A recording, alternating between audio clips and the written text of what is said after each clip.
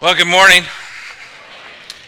Let's see, February starts for us a new series called Love Revolution. So if you have a Bible, go with me to the book of Ruth. Genesis, Exodus, Leviticus, Numbers, Deuteronomy, Joshua, Judges, Ruth.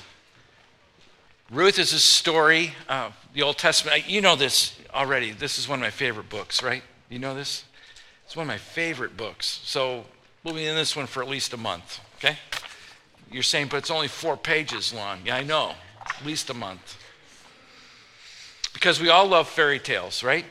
Because in a fairy tale, we all fall in love and we all live happily, say it with me, happily ever after. That's what we really want, isn't it? We all want to live happily ever after. That's all we're looking for. And that's what God wants for us. So he tells us this love story 1,200 years before Jesus even comes. Now, Jesus demonstrates his love for us, Romans tells us, and that while we were still sinners, Christ comes for us. That's the ultimate demonstration of God's love for us. But that's not the first time he's telling us he's loving us. 1,200 years before Jesus comes, God the Father's in heaven, Jesus at the right hand of the Father, and they're saying, how can we demonstrate to humankind? And God gives to us this beautiful love story in the midst of a pile of a mess. And in the midst of that, he tells us a little bit about what his love is like and what Christ's love will be like. And he provides a picture in the most amazing kind of real life episode with a real life love story. So here's what I want you to do. I want you to clear your calendar for the month of February and make every effort you can to be here every weekend so you can hear each episode. Because today, I'm going to give you a snapshot of the story, but today, we're only going to cover the first chapter. You want to get every nuance of this love story because it gets more beautiful as you see it. Now, before I get too much further, just tell you too, yesterday and Friday night and Saturday, we had the Art of Marriage seminar was here. We had a wonderful time, and it was a great conference for married couples, engaged couples, people who are thinking about getting married, thinking about getting engaged. But we have more material like that that'll be coming out shortly, so just keep attuned, keep looking at the bulletin, watch the announcements on the side screens. If you're not signed up for our e-news, get that because it will let you know. What we plan to do is give some follow-up seminars and some small group opportunities, community group things, and then there'll also be an opportunity for you to go to school on relationships. And some of you may say, I just need a mentor, we need another couple. We have all that, just keep watching, we'll have that for you. Now, let me give you the story of Ruth. And see if I can do it in 2 minutes. You ready? Can I do it in 2 minutes? How many would say I can? How many of you know that I'm lying right now? Yes. Okay. 2 minutes. Let me see if I can do this. So there's this couple in Bethlehem. Their names are Elimelech and Naomi, husband and wife. They have 2 sons. The 4 of them live in Bethlehem. They own property. They're probably farmers. They have a business. They're people of means. And this is happening 1,200 years before Jesus, during the time of the judges. And a famine breaks out in Bethlehem. There's no food. So they decide they're going to move south to a land called Moab. Only rich people can do this. They can pack up their possessions, move south to Moab, which is south and east of Bethlehem. And Moab is a place with strange gods, foreign customs, everything. But there's food there. So they move there just in short term. When they get there, Elimelech, the dad, dies. By the way, if we have any Elimelechs here, that's a great name, isn't it? Elimelech.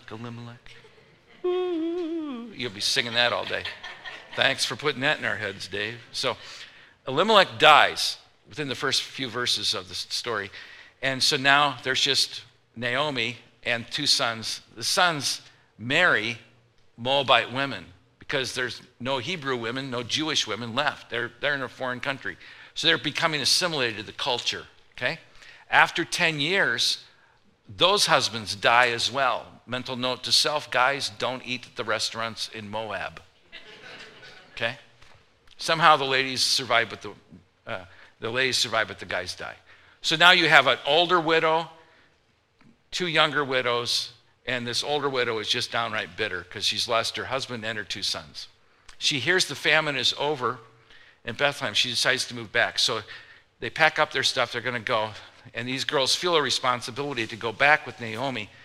Some ethical, just some family responsibility. We just feel guilty. It's what family does, isn't it? We share the guilt. So they go back. It's a 3-day journey back. Halfway into the journey, Naomi looks at the girls and says, hey, look, your life is bad. You lost your husband. My life is worse. I lost my husband and my sons. So I'll tell you what, go back to Moab, pretend this never happened. Go back and marry, go back to your mother's house, marry, have children, have a good life, and find your rest there, find your happiness there. Well, there's these two women, and one's name is Orpah, the other's name is Ruth. There's our woman of the day. Well, Orpah goes, okay, I'm out of here. So she kisses her mother-in-law goodbye and leaves, goes back to Moab. We never hear from her again, ever. Ruth says, no, I'm going to stay with you. I'm going to be faithful to you. Your people will be my people. I'll get along, I promise, even though I'm in a foreign land. And your God will be my God. That's a big jump for her. So Naomi realizes Ruth's not going to back away. So they go into Bethlehem, and she arrives, and they say, oh, could this be Naomi? She said, don't call me Naomi.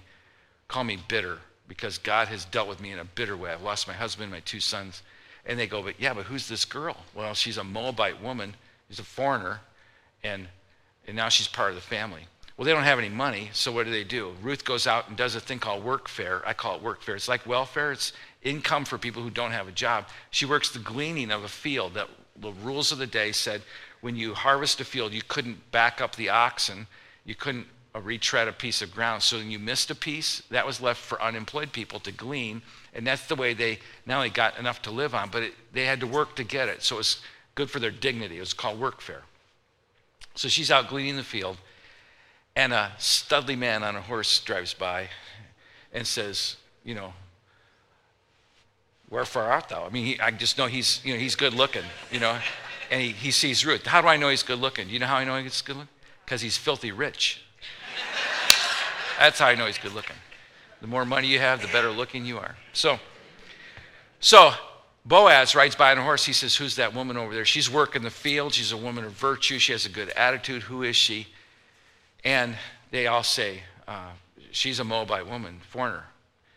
And he goes, well, how'd she get here? Well, she married one of Naomi's sons. He goes, you're kidding me. And Boaz goes, I'm related to Naomi. Get out. You ever done that before? I hear, wow, how could this be? And then he realizes she's a near kinsman.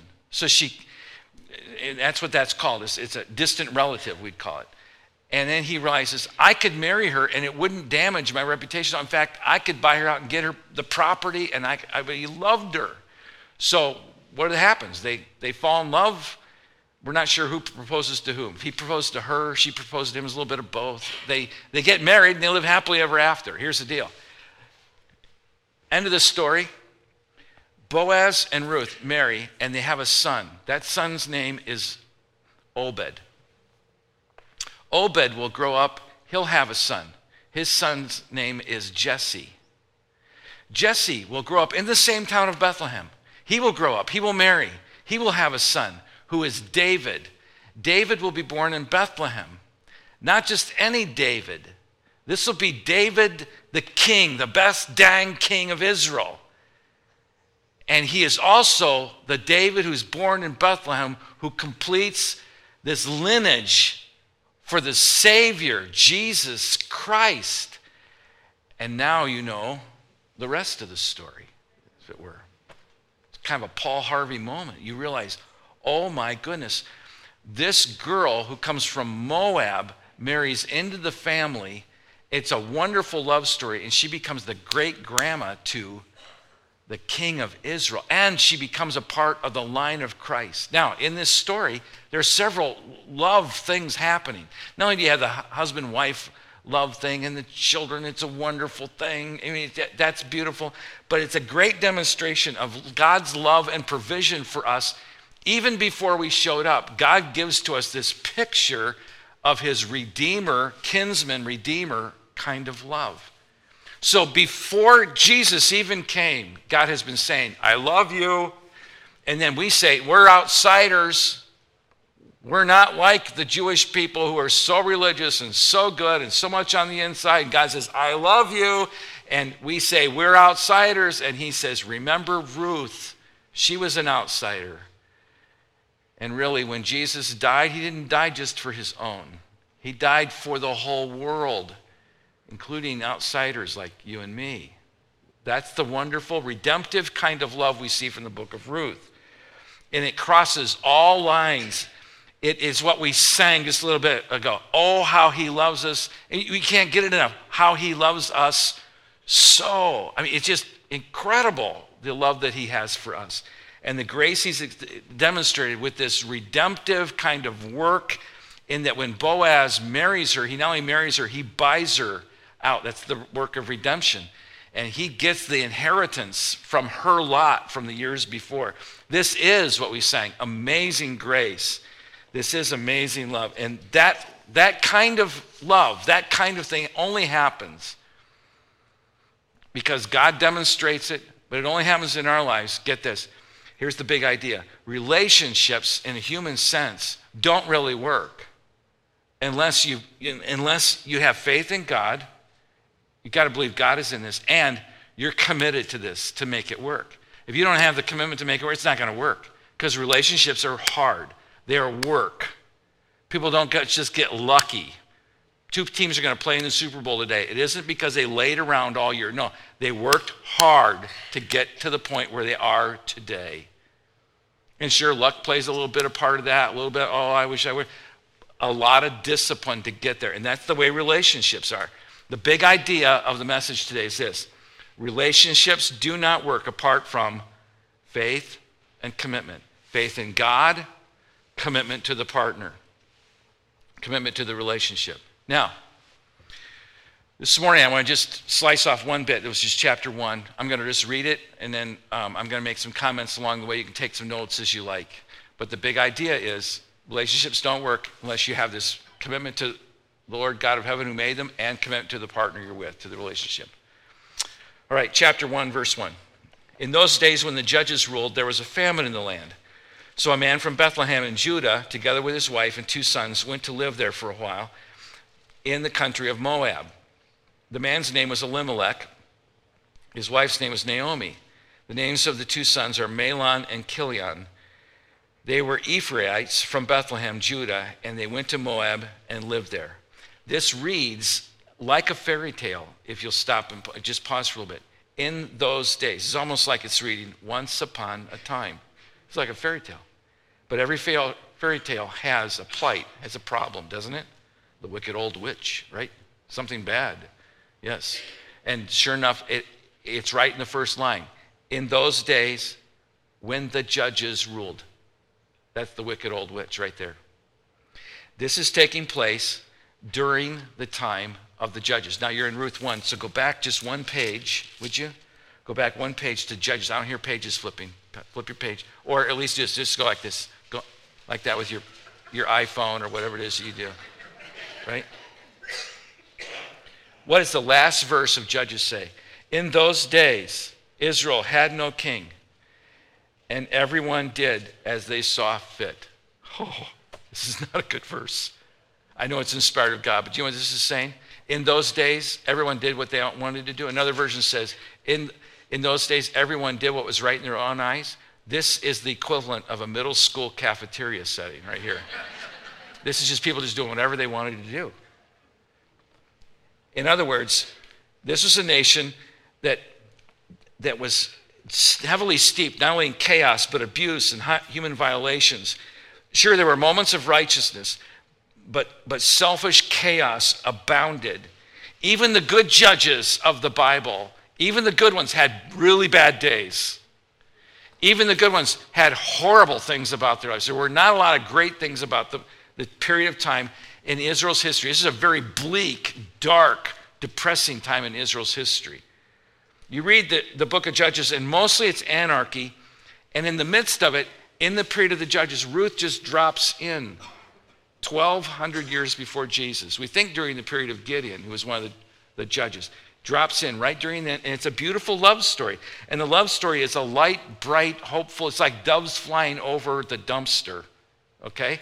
It's like doves flying over a trash recycling plant or something. And at least there's just a little bit of beauty there in so much ugliness, because there was civil war and strife and division and corruption and bloody civil, just agony all the time. And in the midst of it, you see some beauty. And so what happens is, in the opening verses, They leave. They leave Bethlehem. They go to Moab to get some food. But when they go to Moab, which is known for its worship of Chemosh, which is a kind of a kissing cousin's sister cult to Baal worship. These people threw babies in the river, threw babies in fire. It was a bad religious system, very abusive. And so they were going into a very wicked, anti-life kind of culture. Now verse 3. Now Elimelech, Naomi's husband, died, and she was left with her 2 sons. This is verse 3, okay? They get right into the plot, right? Husband dies, 2 sons are left. They married Moabite women. So this is going from bad to worse for Naomi. Her husband dies. Now her sons are out dating, gallivanting around the countryside with women who are very, very foreign to what they're used to. Moabite women, one named Orpah, the other named Ruth. After they lived there for about 10 years, both Mahlon and Chilion, those are the 2 husbands, they also died. And Naomi was left without 2 sons and her husband. You can almost hear the regret in her tone. I lost my husband, I lost my 2 sons, and I have 2 foreign women following me around. This is not a good life. And they had just planned to go to Moab for a while just to get some food. But you know how long they've been there? More than a decade. I mean, they lived there more than a decade. So now, not only are they in Moab, but now Moab is becoming part of them. They're becoming part of the culture there. And so when they left Bethlehem, they've been gone so long, people have gone back and taken over their house. There's no property they can call their own anymore. It's gone back to the bank. You know, they don't have anything to go back to. They're pretty well bankrupt back in Bethlehem, and now they're in Moab. And I have 2 foreign women following me around. If you're not depressed, it's only because you don't have a full realization of the situation we're in. And this is a country where the child sacrifice and idolatry, there was no ethical line when it came to life. And the lesson is that we cannot retreat. You can't retreat to a place without it influencing your faith. And if you go to a place where there's bad faith, you can expect that to rub off on you. If you can't expect to go to a culture and not have it affect you some way. So slowly the culture becomes your new norm, and you're in the water and you're beginning to acclimate. Verse 6. When Naomi heard in Moab that the Lord had come to the aid of the people by providing food for them, she and her daughters-in-law prepared to return home from there. With her 2 daughters-in-law, she left the place where she had been living and set out on the road that would take them back to the land of Judah. It's a 3-day trip, okay? Understand, these young girls, feel some responsibility to take care of this elderly woman now, and they can't just leave her on the road. Think about it, they could have. But, have a good trip. The wolves don't get you, the robbers will, so we have to walk her back. But it's a pleasant walk, because the whole time she's going, I am so disgusted, and I have so many regrets. Let me tell you about them. Have you ever said that to a person, good morning, how are you? And then you regretted that? Like, how are you? Well, my spleen, my liver, I have kidneys. Okay, I didn't want an organ recital, I just asked how you are. Some of you will get that later, some never will. But anyway. These girls feel some responsibility because they feel like the next generation is their responsibility, and there are no men left, which means probably not many babies are on the way. And they feel that, but they want to travel with Naomi. They feel like they at least get her back there. So verse 8, Naomi said to her 2 daughters-in-law, go back, each of you, to your mother's home. I find that interesting. It didn't say father's home, and it's a very patriarchal, very manly culture. She said the mother's home, which I think had to do with building your own home, frankly. May the Lord show you kindness. Hebrew word here, hesed, which is a big term for the book of Ruth. The kindness of God, our Savior, is demonstrated. And this is one of the demonstrations of that in a word picture. So may the Lord show you kindness as you have shown kindness to your dead husbands and to me. So what this insider, Naomi, is saying is even these outsiders get the kindness that's being demonstrated, and they are becoming kind people. That's a huge deal. May the Lord grant you that each of you will find rest in the home of another husband. She's saying, just go back, pretend this never happened. Get married, start all over again. Just get in a house and and you've been kind to me. I have no regrets. Nothing's your fault. We can't help it that the guys died. This is the kind of demonstration that God has for us, and people who get it become kind themselves, which is telling me Orpah and Ruth were starting to get it. And this kindness isn't just for the inside elite, not for just God's inside favored people. This is for all people. And so this kind of kindness is going to be worldwide, and God will demonstrate his kindness towards us. It's the kindness of God that leads us to repentance. It's the kindness of God that lets us even see Christ. And then she says, may you find rest. You get this in the text? This is a word picture for someone who finally feels at home. They can finally have rest. Have you ever gone in a house where you knew you were not welcome? 3 of us. Okay. All right. Have you ever been in a house where they make you stay, and they don't let you walk on the carpet, they make you stay on that little liner? Stay here. There, don't get off that. We don't let the dogs off of it either. Yeah. Oh, so I'm with the dogs. Yeah. Sit on this plastic-covered furniture. Yeah. You just don't feel welcome there. Have you ever been in a house when they say, come on in, sit down. I just made fresh coffee. You want some coffee? You want cream, sugar? What do you want? I got this coffee. I've got some apple pie. It's just going to go to waste if you don't eat it. And coffee goes down better with pie. You say, okay, I'll take it. Well, could you take 2 slices? I have 6 left. I'm trying to get rid of them. Okay, I'll take 2 slices. And as you take the 2, they're opening the ice box, and they're saying, you know what? I have this vanilla ice cream that's just killer. I mean, it is just, I hate to say it'll shine the pie, but you just need a little ice cream on it. And you say, oh, okay, it's already on, so I guess I am having it. And but you go into their kitchen and you're immediately at home. Have you ever had that? Yeah. And you rest there, you relax there, because their house is your house. And they say, oh, the restrooms are around the corner, and just help yourself to whatever. That's rest. You know the difference, right? And that's what they're talking about, where you come at home. And it's kind of the New Testament principle of Christ being at home in your heart. It's where you can get real with Christ because you know, oh, how he loves me. I could be honest with him because he loves me. I can tell him whatever I want to say because he loves me. And that's what we call the kitchen table. That's where you're honest. It's when you're eating and sipping some coffee or some lemonade. It's where you get real. And she's saying, go back to Moab, get a husband, get a home, and find your rest. Find a place where you're really going to relax. Then she kissed them goodbye, and they wept out loud. Can you imagine how agonizing this would be? Because this is their connection to their husband. And if they say goodbye, this is no more. I will never see what the only thing connected to my husband would be. These girls are thinking. So we'll go back to your people. They say, we can't do this. This is agony. It's so agonizing. And yet they're on a road trip with a chronic complainer. I mean, a chronic complainer. I know your life's miserable, but mine is worse. Every day they hear that same song. I know you lost your husband. I lost my husband and my sons. Every day they're hearing this.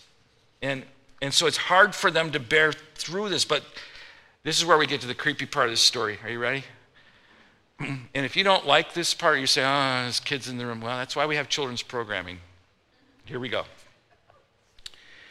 In Jewish culture, here's what would happen. A couple would have children and probably have a bunch of them. 6, 8, 10, 12 children. It didn't matter. They just had a lot of children. One of those guys would grow up and marry. But let's just suppose he gets married, he buys a piece of property, and he starts out farming, and then the ox one day backs up and steps on him and kills him. Okay? Bad, I know. That would happen. That's a farming accident. But he dies, but he doesn't have children yet. That widow there has that property, but no rights to it because it's her property, but her husband's dead. So what are they going to do? In walks one of the brothers. Are you ready for this? Dim the lights. Don't. Just leave it. In walks one of the brothers. He will act the part of the husband for a night or 2. Sorry if that offends you. His job is to be the sperm donor, if you will, and give to that woman children. But when those children are born, they will take on not the brother's name, but technically the father, who's passed away, had been killed already, they'll take on that family name because they're carrying on the family lineage. So this guy walks in, does the job he's supposed to do, and then he's supposed to go back to his wife. You wonder why we have so many marital issues today. I think it goes back to stuff like that, because that's just crazy, isn't it? We're not practicing that today in America. Amen? Hallelujah. Praise Jesus. Yeah. Oh, my gosh. Okay, we got through the hard part now. And if you have questions, last week I picked on Pastor Mike, Kathy Purvis. So this week if you have questions, go to Pastor Ernest. He'll explain all that. Okay. All of that explains now verse 11. Because sometimes people read the scripture and go, what are they doing? Well, that custom explains it. Naomi said, return home, my daughters. Why should you come with me? Am I going to have more sons? And my response is, not if you're a complaining witch like you are now. Probably not. That's why they usually don't ask me those questions. Am I going to have more sons who could come be your husbands? Return home, my daughters. I am too old to have another husband.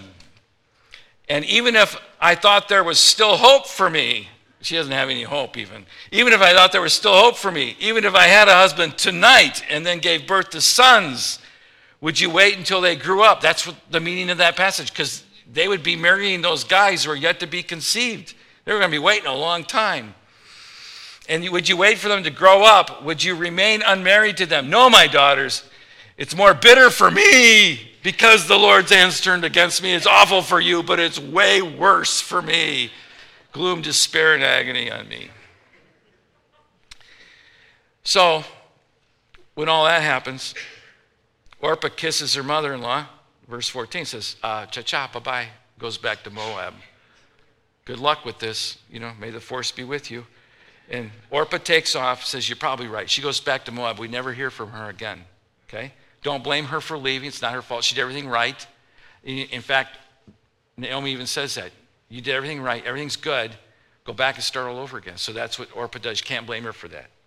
But then, look, said Naomi, verse 15, your sister-in-law is going back to her people and her gods. That's significant. Her people and her gods. Go back with her. Do you understand how crazy this lady's talking now? This is how so self-consumed she is. She's saying, go back to your people, which, by the way, God's people are all the people, but go back to your people and to your God. She's sending Ruth back to the land that tortured people, agonized, sodomized, killed babies, played in the fire. She's saying, go back to your gods. And Ruth says, no, I'm not going to do that. Ruth responds with this kind of commitment and faith, not only in God, but a commitment to the relationship. That's the big idea. Verse 16, Ruth replied, don't urge me to leave you or to go back to stop this. She's saying, stop it. Don't urge me anymore. Where you go, I will go. Where you stay, I will stay. Your people will be my people. Your God will be my God. Where you die, I will die. And there I'll be buried, and may God deal with me, be it ever so severely, if even death separates you and me. She's saying, I am with you. I'm committed to this. When Naomi realized that Ruth was so determined to go with her, she stopped urging her. She just gave up. Because Ruth was committed, your people will be my people. I'm connected to you. I'm not giving up on this. Your God will be my God. I'm buying in on this. I have faith in God. He'll do something. I don't know what that is. You have to have that same kind of faith, folks, in your relationship. You don't know what God's going to do in your relationship. You say, this is just agony. Yes, and this is about as bad as you can get in Ruth. Ruth forfeits the possibility of rest, of a home, of a husband, of property, of living happily ever after, of holding her own children. She gives all that up to take care of an old cranky lady. But she does so believing that God has something for this. She doesn't know what it is. She has no promise. She has no word from the Lord. No angel appeared to her. Nothing. Verse 19. So the two women went on to Bethlehem. And when they arrived in Bethlehem, the whole town was stirred because of them. Oh, yeah, it would be. Yeah, an old lady comes back. We think it's Naomi, but her husband's not with her. Her kids aren't, but she is bringing a foreign woman with her. How do you think that's going to go? Yeah, it's like, guess who's coming home to dinner time? What in the world is going on? You could just imagine this. It's been so long, more than a decade, they're not even sure it's Naomi anymore. Don't call me Naomi, verse 20, she told them. Call me Mara, it's Hebrew for bitter, because the Almighty has been very bitter, made me very bitter. She's blaming, who's she blaming? God, the Almighty, has made me bitter. Why? I went away full, but the Lord has brought me back empty. Why do you call me Naomi? The Lord has afflicted me. The Almighty has brought misfortune upon me. Now, we have the English version of this, and this is total. This is where we miss it totally, because in ancient literature, this actually reads like a poem, and there's a play on words, and there's some funny moments in this, even in this sadness. There are some turn of phrases that a Jew reading the ancient Hebrew would get this, but we don't. Here it is. Bethlehem, she says, I left full in the text.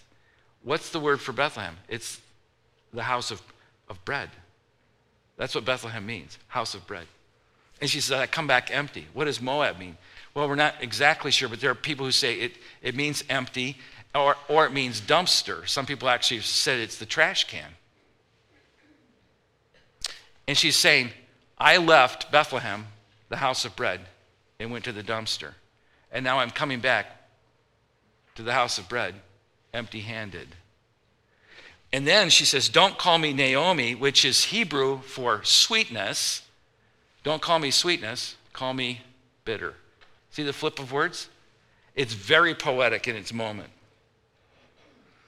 So Naomi returned from Moab, accompanied by Ruth the Moabite, her daughter-in-law, arriving in Bethlehem as the barley harvest was beginning. Next week, we'll pick up the story, chapter 2, Lord willing, but we'll see this story. We'll see a virtuous man of valor, great guy, godly man, and romance will ensue. He'll fall in love, and the violins will stir, and this courtship will sweep them both off of their feet, and they will live happily ever after. But you know what? None of that is possible. Get this now.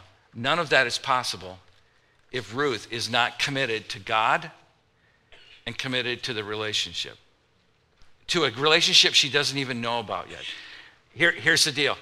She is becoming the woman of God and committed to a relationship, even though she's not in the relationship, and it changes who she is.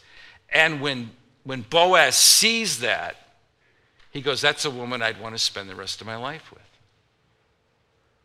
Before the right person shows up to carry us off to a lovely relationship, we have to be the right people. Because if not, we'll mess up the riding off into the sunset. We just will. You will never find Mr. Right until you are Miss Right. You will never find Miss Right until you're Mr. Right. And if you're in a marriage relationship, my general word to you is just to stay there and to grow through it and become the right person. Keep the life-giving faith in God and life-giving faith in your partner, that God will work in their life. But you know what I found is this. You can't change anybody. You cannot. You write that down all day. You can't change anybody. The only person you could change is yourself. So if you're single, be the best you know. But you know why? Because you have to live with you. That's deep, isn't it? But if Mr. or Miss Right comes, you want to be the right person when they show up, because it's too late to grow in these great dynamic relationships unless you're the right person already. Now, I need to say too, there are exceptions, but that's what they're called in the Bible, exceptions. They're called exception clauses. You may be in a relationship that you need to get out of, but you're not the one to make that call. That's where the circle of friends called the church can do that for you. When the circle of friends come around you and say, this is not healthy, it's not helping you, and it's quite frankly harmful to you, he's sleeping around, she's on drugs, there's ways to see that there's abandonments happening, immorality is happening, and this is unhealthy for you, this is going to be bad on your life, then you need to retreat. You need to get out of that situation. But you know who's going to tell you that? Your small group, the people you're circle around, people who understand the story. Because you know why? You may not be able to see it because you're working so hard at the relationship, you don't see it for what it really is. If this were a story about lust, this is the word picture I give to guys. I never talk to girls about lust, but guys all the time. It's Valentine's. We might as well be honest. When there's a match and it comes out of a guy's hand and he's in the woods and it drops and it lights a leaf on fire, what can you do? You just step on it. If you have that amount of lust, just step on it. Okay? Just snuff it out. Don't play with it. Don't see where it goes. Don't see how long it goes before it burns out. It won't. It's a forest. The leaves are all over the ground. You can step on and snuff the lust out in a moment. If the woods is on fire, don't think you're going to stop that. That's when it's time to run. And you can pray. Go ahead and pray. But pray while you're running. You understand this. There are exceptions. And in a group this large, there might be 1, 2, 3, 4, 5 people who are in that exception clause period. But here's the rule for most of us. In the relationships you're in, just stay there. Be the better person. Because the myth is this: the grass is always greener on the other side of the fence, right? I have a friend, he has a great lawn. I said, man, your lawn looks great. I was so jealous. I'm always working on my lawn. It's either weedy or it's burned up, or I don't know what happens to my lawn, but it just isn't right. And I look at my neighbor's yard and I say, man, your lawn's so good. He goes, the key is to keep the weeds all the same height. That's what he said. And you know what?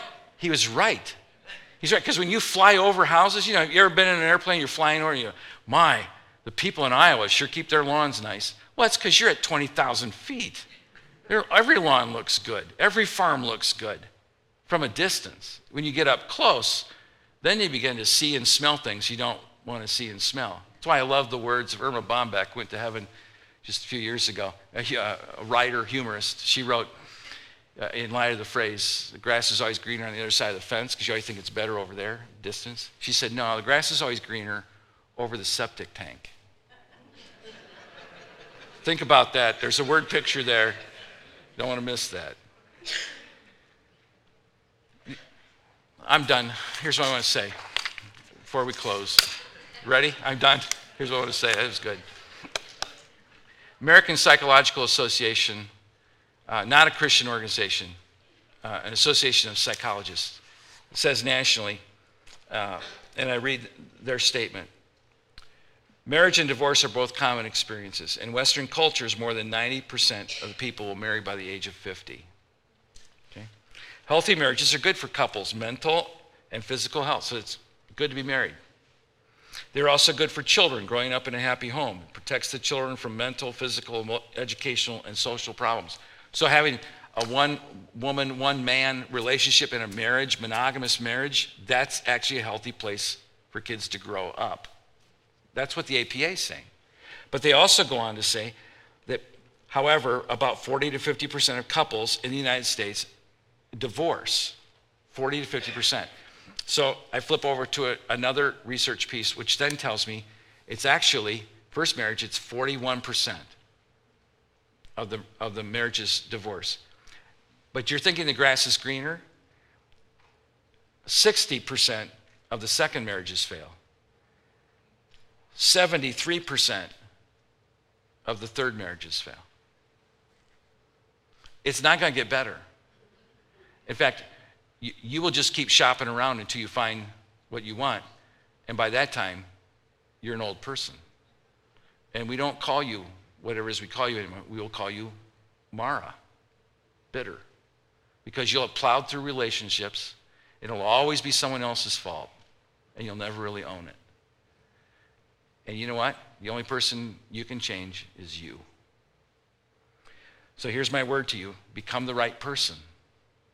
Be the best you know to be for the glory of God. Trust God, and then work hard at the relationships you're in. Because if you don't, they will self-destruct. And at this point, too, you're saying to yourself, I don't have a model for that. I grew up in a crazy home. Tell that to Ruth. Tell that to Ruth. She didn't know a good home either. That's where this link to God is so critical.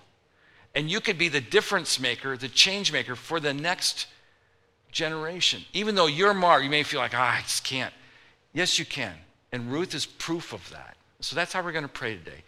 God, help us to be people committed totally to you and committed to work at the relationships we're in and to get happy where we are. The grass is what it is.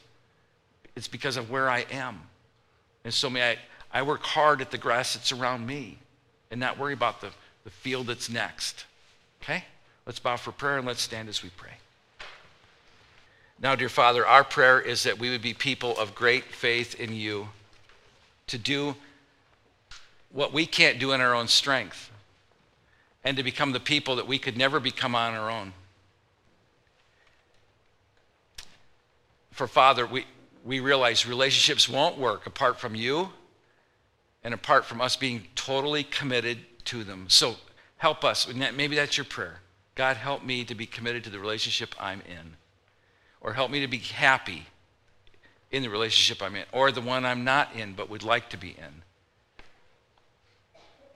And may we see your wonderful, amazing grace and your amazing love as we follow you fully to the glory of Christ, our Savior. We thank you. I pray you bless these dear people with a great week ahead. In Jesus' name we pray. The church says, amen.